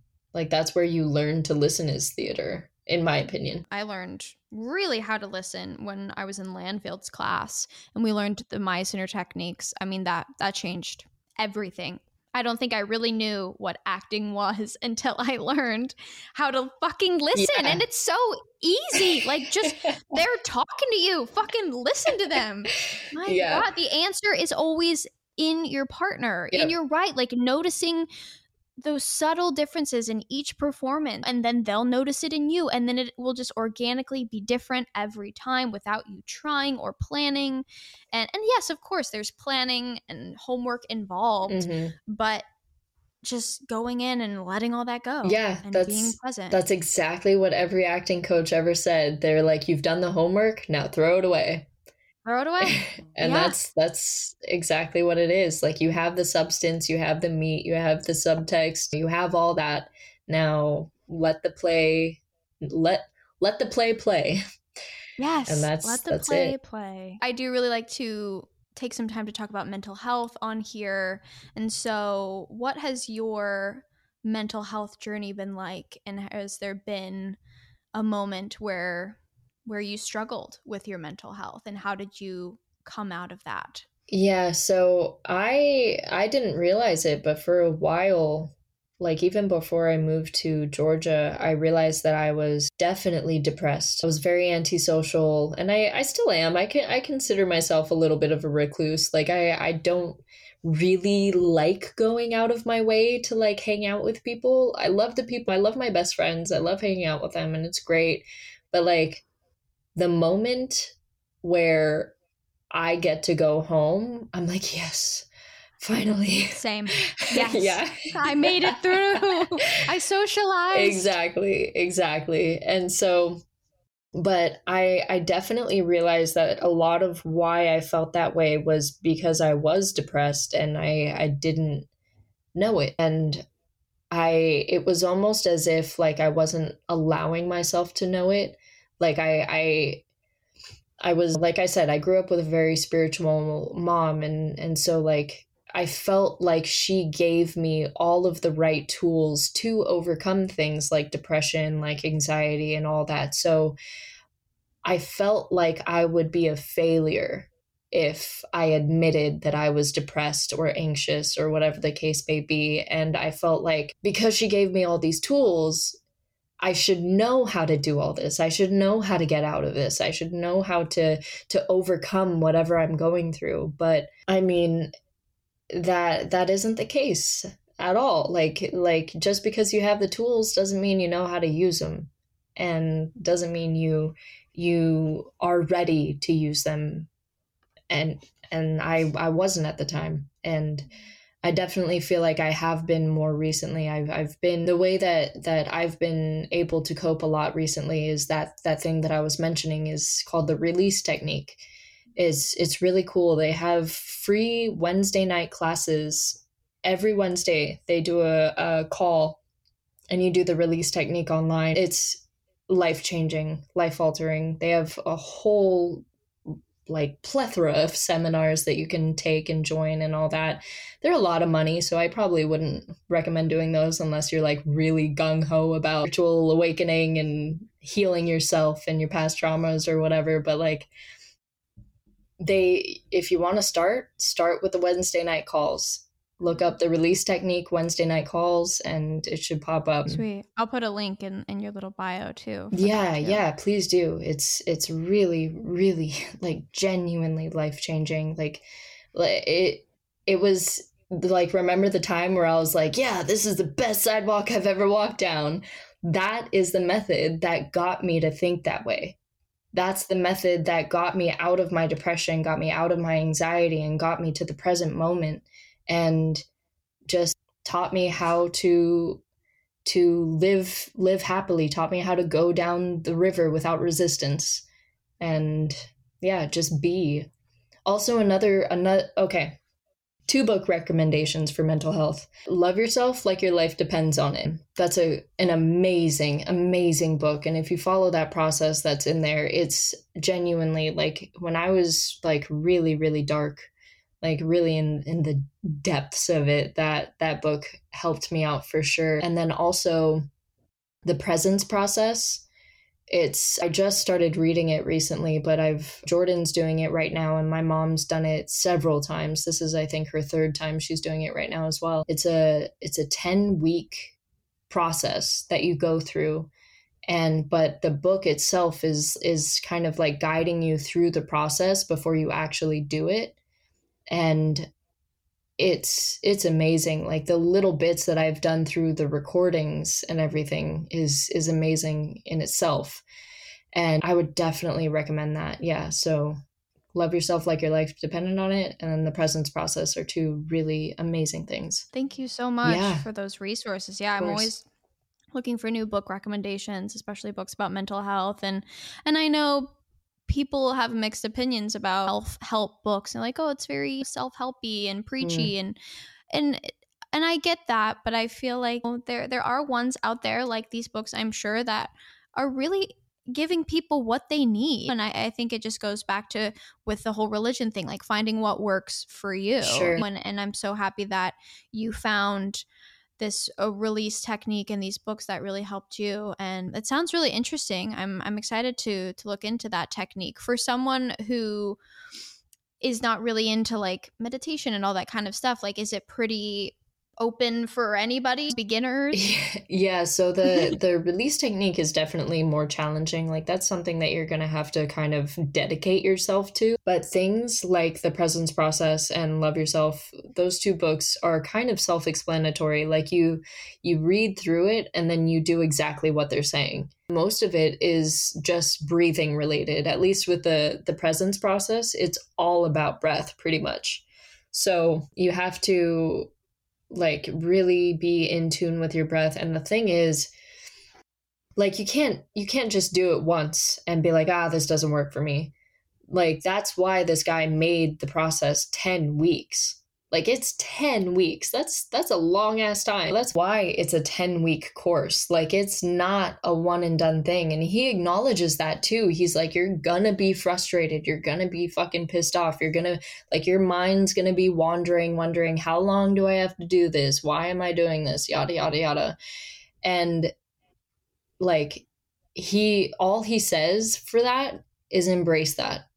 Like, don't fight that feeling. Let it come up. Love it for what it is. Acknowledge it. Like, feel that emotion. Don't be pissed off at yourself for feeling that way. Don't be like, I shouldn't be feeling that way. Don't judge it. Don't, and like, yeah, conceptualize it. He's just very honest. He's like, this process doesn't work for everybody. Like, he said the exact same thing you said. He was like, I'm not claiming that this works for everybody. Everybody has a method to doing things that is right for them. This is just what worked right for me and seems to be working for a lot of people. So here you go. Have at it. Well, thank you so much, Marissa, for sharing all of those resources. Yeah. I'm really excited to check them out. And thank you for talking. This was such a wonderful conversation. Definitely. And it went in places that I didn't expect. And those are my favorite. I plan some things, but I'm always so happy when they go off the chart, and that's exactly what we did, and it was awesome. I guess to finish up, is there anything you would like to promote? Your YouTube channel, where can we find you? What's coming up for you? So yeah, I have a YouTube channel where I flip furniture and teach you how to store and reduce and reuse old stuff that you find at thrift stores. And yeah, you can find that at Misflips on YouTube. That is one word, MISSFLIPS. Or you can find me on Instagram at the Misflips. And yeah, I also have TikTok, same name. Yeah. Yes. All the good stuff. All the good stuff. Indeed. Yes. Oh, I'm so excited. I love those like home renovation shows as well. So Same. might as well, like, I'd rather watch a young creative dreamer For do sure. it than these like wealthy people. You know? You guys, So- but speaking of old wealthy people, you guys have to check out the Castle remake show. Like, it's Oh, insane. yes. It's on YouTube. That's awesome. Just look up Castle Restoration, and it'll be like Okay. one of the first ones. Maybe I'll probably text it to you. Actually, it's Please. really good. Oh, we're going to live in a castle. We're going to live in a castle, and we're going to start a theater company, and we're going to drink French martinis, listen to Pentatonics, watch The Grinch, and then And it's gonna we'll be travel to in Savannah. It'll be in Savannah. Yes. Oh my gosh. I'm so excited. Hell It's yeah. going to be the best day ever. I love it. Thank you so much, Marissa.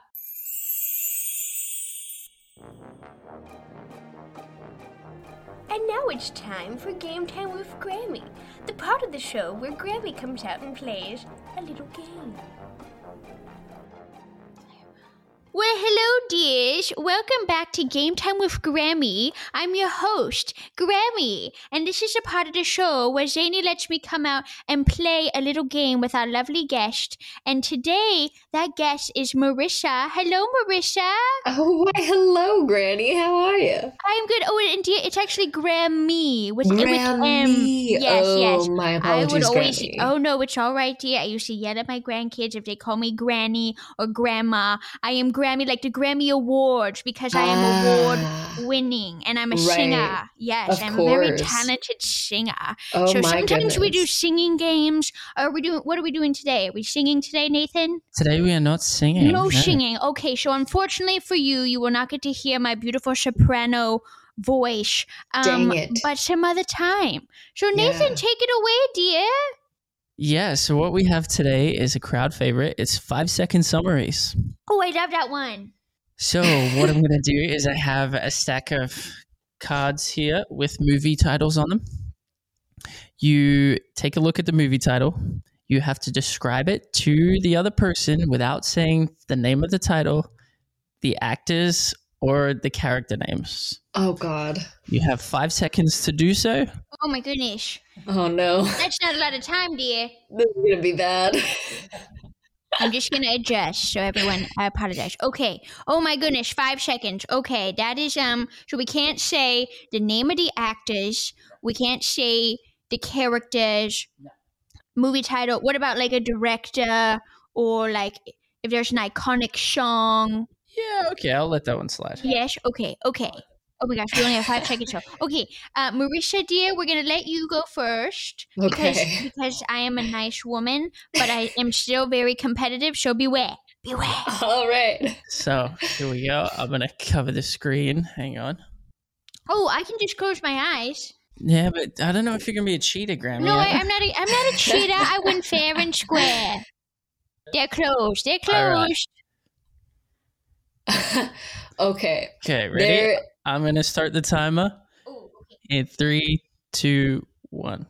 There is an alien and he rides in a basket with kids on a bike. E.T. Correct. That was good. The alien confused me for a little bit. There's a lot of alien movies, but as soon as you said bike in a basket, I got it. Very nice job. So how does a point system work? So Marissa gets the point because she explained it in an easy way for you to understand. But I got it right. No. Oh, all right, whatever. Okay. All righty. Give it to me. All right, Here we Grammy. go. You can pick up the cards. You're here. But I'm the star of the show. I'm the talent, as they say. Okay, here we go. Fine, I'll pick up my own card. I picked up 2. Oh. And 3, 2, 1. A handsome man kills people, but nobody knows he kills them. Kicks dog. Stop. Kicks dog? What? That wasn't very good. I apologize. Is this Dexter? No, but similar character. Is it American Psycho? Yes. Oh, shit. Yay. Oh, give me the point. Because No, you don't get the point. but that was, Dexter was close and it led her to the neck, which was the right answer. Dang it. Good job. You didn't get a point. I'm scarred for life from the scene where he kicks that dog and you hear it. I can't do movies. Well, and that's why I have weird feelings about John Wick because I don't want to spoil it, but just, mentally John Wick is prepare. sad. But I love me some Keanu. Okay, next movie. Sorry, I could talk about Keanu forever. Marissa, are you ready? I am. Okay. Okay. 3, 2, 1, go. It's a guy who finds a magical item that he puts on his face and he becomes really confident. A magical item that he puts on his face? That's a good. I like how you described that. That was good. He puts it on his face? Oh my goodness. Not his head, but his face. A mask? Oh, the mask! Yes! Oh, that was good. You were specific. I appreciate that. Oh my goodness. I was so close to being like, it's the guy from the Grinch. But I didn't want to be like that person, you know? It's still I wanted his screen. Yeah. That was good. That was good. I had to think about that. We're okay to take some time to think about it, right? Sure, yeah, I'll let you take a little bit of time. You know, okay, good. That was good. Okay, this is so fun. I love this game. Same. Okay. Oh, okay. And 3, 2, 1. Okay, it was a Broadway musical, and then they made it into a movie, and the movie Chicago. was horrible. The movie was horrible. Time. It was a Broadway musical, and they made it into a movie, and the I forgot to movie say a was key horrible. word. It involves animals coming to life. I don't think that was actually 5 seconds. So, okay, let's see. And what? Animals coming to life. The movie was terrible. Can we give her a hint? You can, yeah. Do you give up? Do you give up? Wait, no. It's okay. Grammy's not going to get the point for this one anyway. Okay, I'll just try to help you just for your sake because it's funny. Okay, so there's a bunch of creatures, animals. Just see what noise they make. Meow. Oh, cats. Oh, I should have said meow. How easy was that? It was a Broadway show that they made into a movie that's not very good. You could have just been meow. Just a little tag. There's a lot of Broadway musicals they've made into movies that aren't very good. And that wasn't helpful. Here's the thing, though. I totally forgot that they made that into a movie because I didn't see it, you know? So I was just sitting here like, wait, no, The Wizard of Oz, nah. Like, what? I was thinking don't if, need like... to see it, dear. It's terrible. Yes. Could have just been meow. But there are a lot of movies about... All right. Moving on. Whatever. I suck at this. Okay, Marisha. Okay. What? You pick up the cards for her. That's not fair. Yeah, because she's in a different state. Well, you just ruined the illusion that she's actually here with us. Whatever. Zencastr, sponsor us. We're bi-coastal. Okay, we're making it a little bit more difficult. It's going to go down to 3 seconds. What the? Okay. What? 3 seconds. Ready? Okay. It's hard. Did you already see it? No, not yet. No. Okay, I'm not looking. Wait, don't look. Okay. And 3, 2, 1. Black romance counselor. Ooh, that's a good one. Time. Black romance counselor?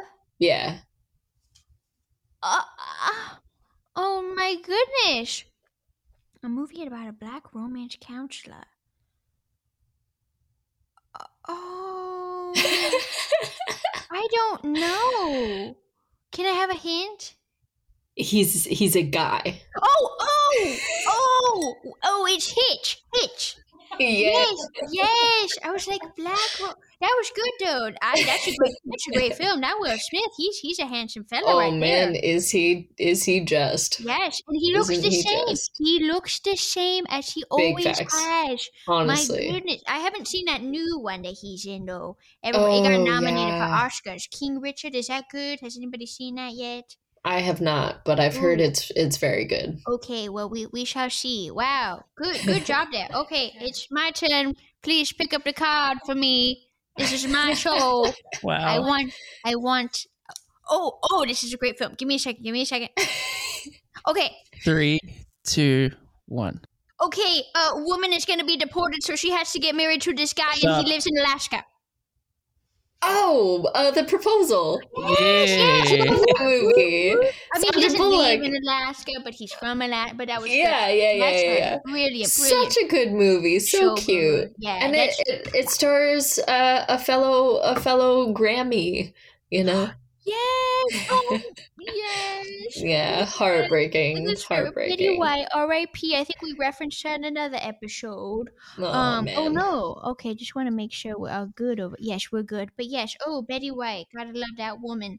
She was. Oh yes, it was the other night we did a game with a comedian, and you with Noah, the young ginger fellow. Oh yes, Noah Comfer. Yes. Yes, he's hilarious. He's great friends with my beau. Oh yeah. Oh, well, then we can all get together. If you would have an old woman, we can all, we'll do whatever you kids do. What do you do these days? You go on the social medias. Oh, you do shots. Oh, okay. I'll try. I will try. I mean, I do throw back some Harvey Wallbangers. Back in my day, that was my drink. But where were we? Oh, Proposal. Good film. Anyways, moving on. Let me go on tangents. I'm very old. I forget what we're talking about. What are we doing here? Oh, okay. Marissa, you ready? You keep me on track. Okay, 3, 2, 1. It's an old man, and he goes in a house with balloons tied to it. He goes. Oh, up. Yes. I almost said it. Both one word. Close enough. Old man, old clown. Same. That was good. She's good at this. Okay, she's very good. Card, I'll give that to you now. Yes. Okay. Oh, okay. And 3, 2. A girl gets in a car accident and loses her memory, and guy tries to make her fall in love with him. Oh my god, it has Reese Witherspoon. No. I think you're thinking of a different blonde. Never mind. Gets in a car accident and he has... She loses her memory. But he makes her fall in love with him, right? Yeah, oh, this could be construed with another film. Dang it, I should have said where it takes place, because that's where you're from. Hawaii. Maybe that helps. I can't say the actors' names. Is it Aloha?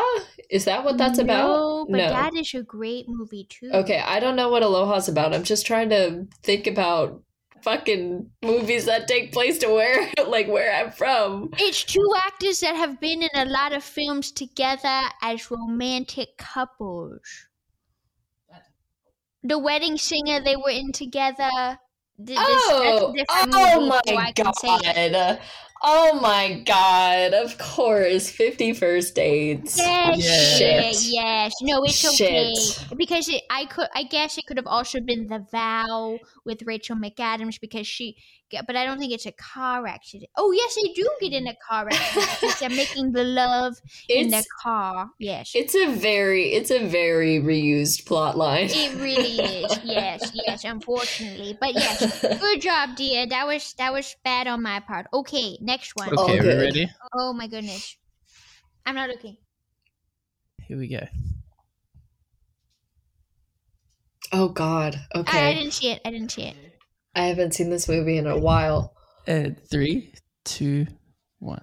A kid in high school tries to get a day off to... Oh, shit. The Matthew Ferris Bueller's day off. Ferris Bueller. Damn it, I'm sorry. I was like, wait, shit, I can't say day off. No, but that's okay because I got it. Yay! No points awarded. Oh man, well, how else do you say? Well, I guess you could say hooky. That's what we used to call it back in the day. Yeah, playing hooky. Shit. Where did that even come from? What's the history of that word? I should know this, and I don't. Okay. Cool. Nice job. Yes, Grammy? my card, please. Thank you. Oh. Okay. 3, 2, 1. Hello, Clarice. Stop. Silence of the Lambs. Does he even actually say that? Wasn't that proved that he doesn't actually say that? Yeah, I don't think he actually says that line. People think that it's part of the Mandela effect, right? Yeah. He never actually says, hello, Clarice, but everyone thinks that he does. That's crazy. I could have sworn he says it when she goes to see him in the jail cell. Yes, and he says something else, apparently. Wild. Okay, interesting. Right? We should fact check that, but I'm pretty sure it's true. Is it not? Is it not maybe in the second one, Hannibal?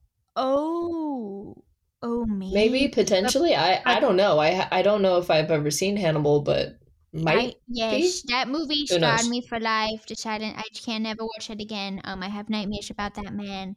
Damn. Sir Anthony Hopkins. He's phenomenal. He was sexy back in the day. Still sexy, but he haunts my dreams. Okay, moving on. Here we go. Okay, and now it's going to be even more difficult. We're down to 1 second. But that's impossible. What? No, we can do it. I believe. Oh my goodness gracious. Okay, all right. Good luck, dear. You got this. Here you go, Marissa. I'm not looking. Okay. Okay. Okay. Wait. Give me time. Give me time.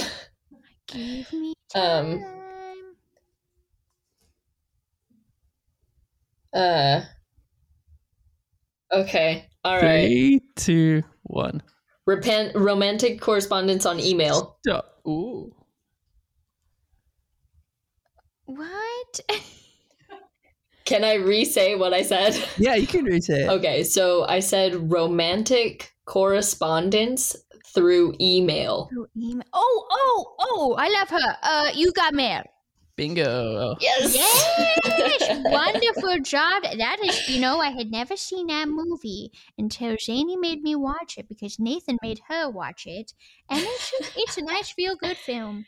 It really is. It's a cute time for sure. It's a cutie. It's Tom and Meg, the great. Okay, give me my card. Another couple that have been together in many movies. Many movies, yes. Oh, gotta love them. Okay. Oh, I've never seen this one. Oh man. Oh, and I can't see the guy's You're name. in for a fun ride.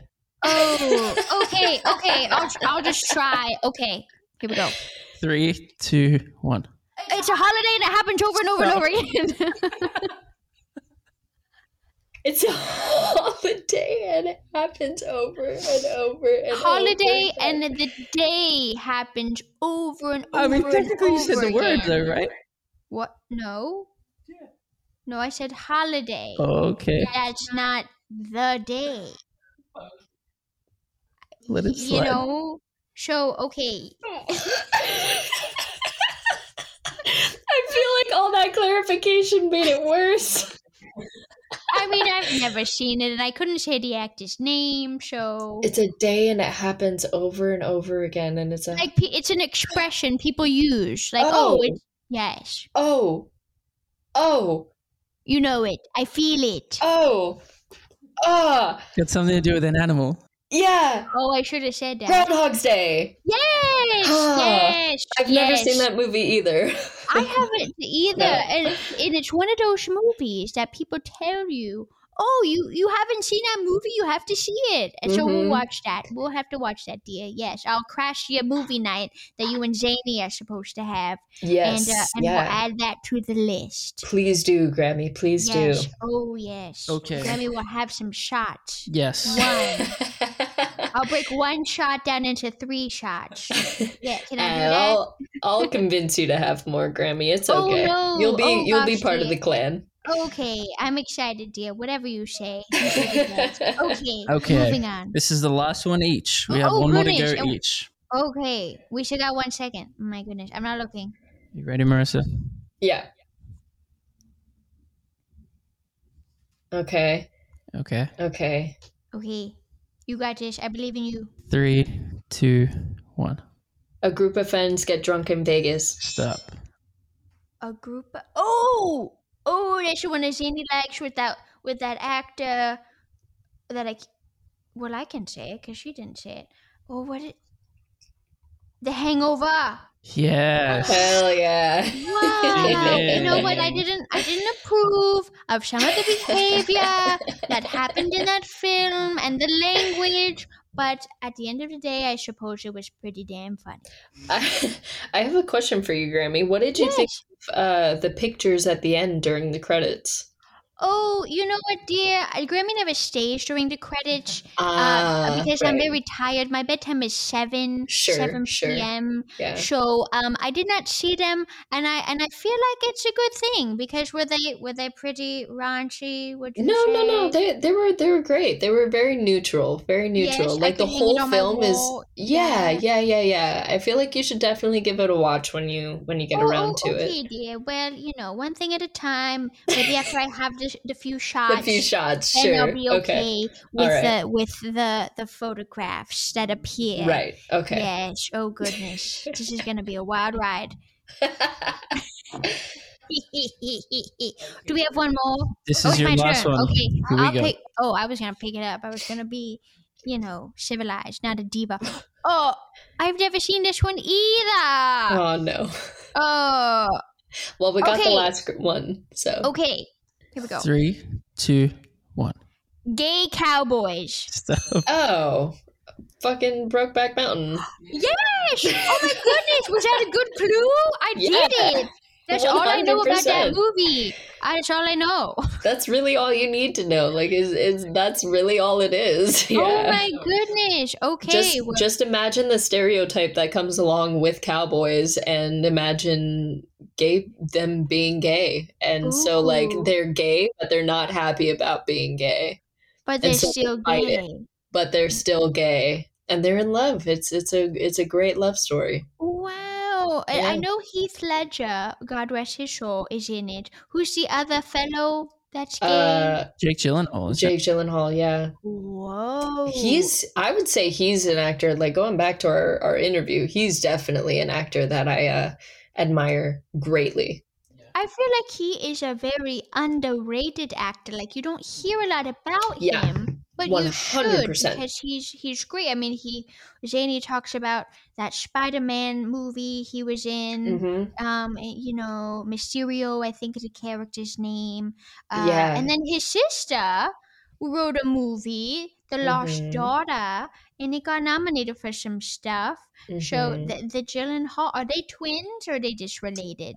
I think they're just sister or brother and sister. Okay. All right. Well, I'll have to give it a watch. Twins. Yeah. You know, Grammy is trying to be more inclusive, and Grammy's trying to learn and not be so stickler about the ways I was brought up, dear. So that's why Zany allows me to be on the show, because I'm trying to educate myself and love everyone. So I will watch the gays in the Brokeback Mountain, and I will do the shots, and I will watch the hangovers of the men in the photos. Yes.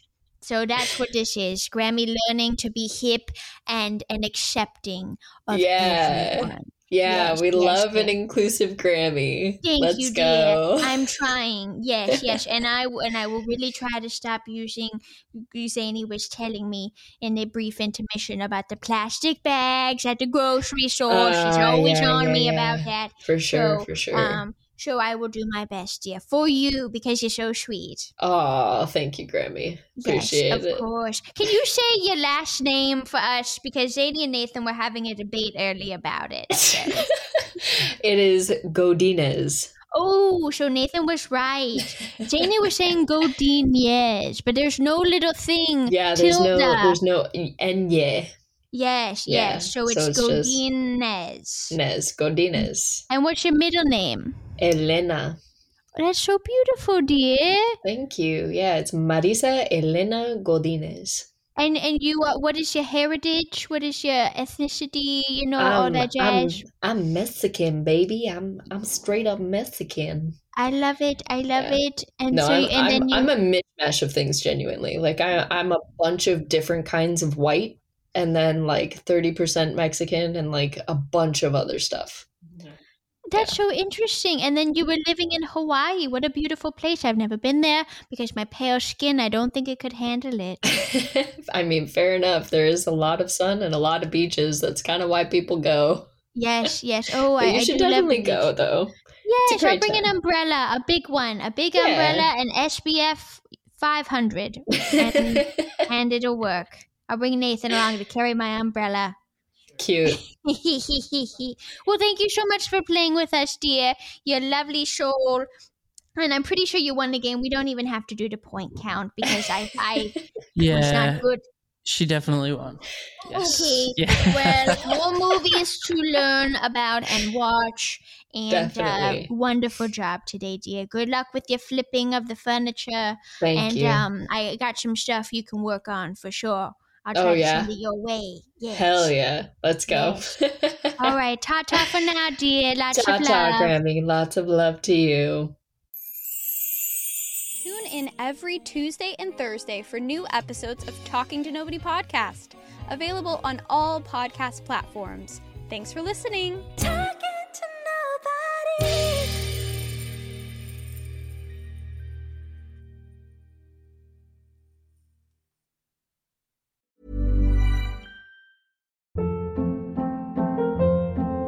Hold up. What was that? Boring. No flavor. That was as bad as those leftovers you ate all week. Keke Palmer here, and it's time to say hello to something fresh and guilt-free. HelloFresh. Jazz up dinner with pecan-crusted chicken or garlic butter shrimp scampi. Now that's music to my mouth. HelloFresh. Let's get this dinner party started. Discover all the delicious possibilities at HelloFresh.com.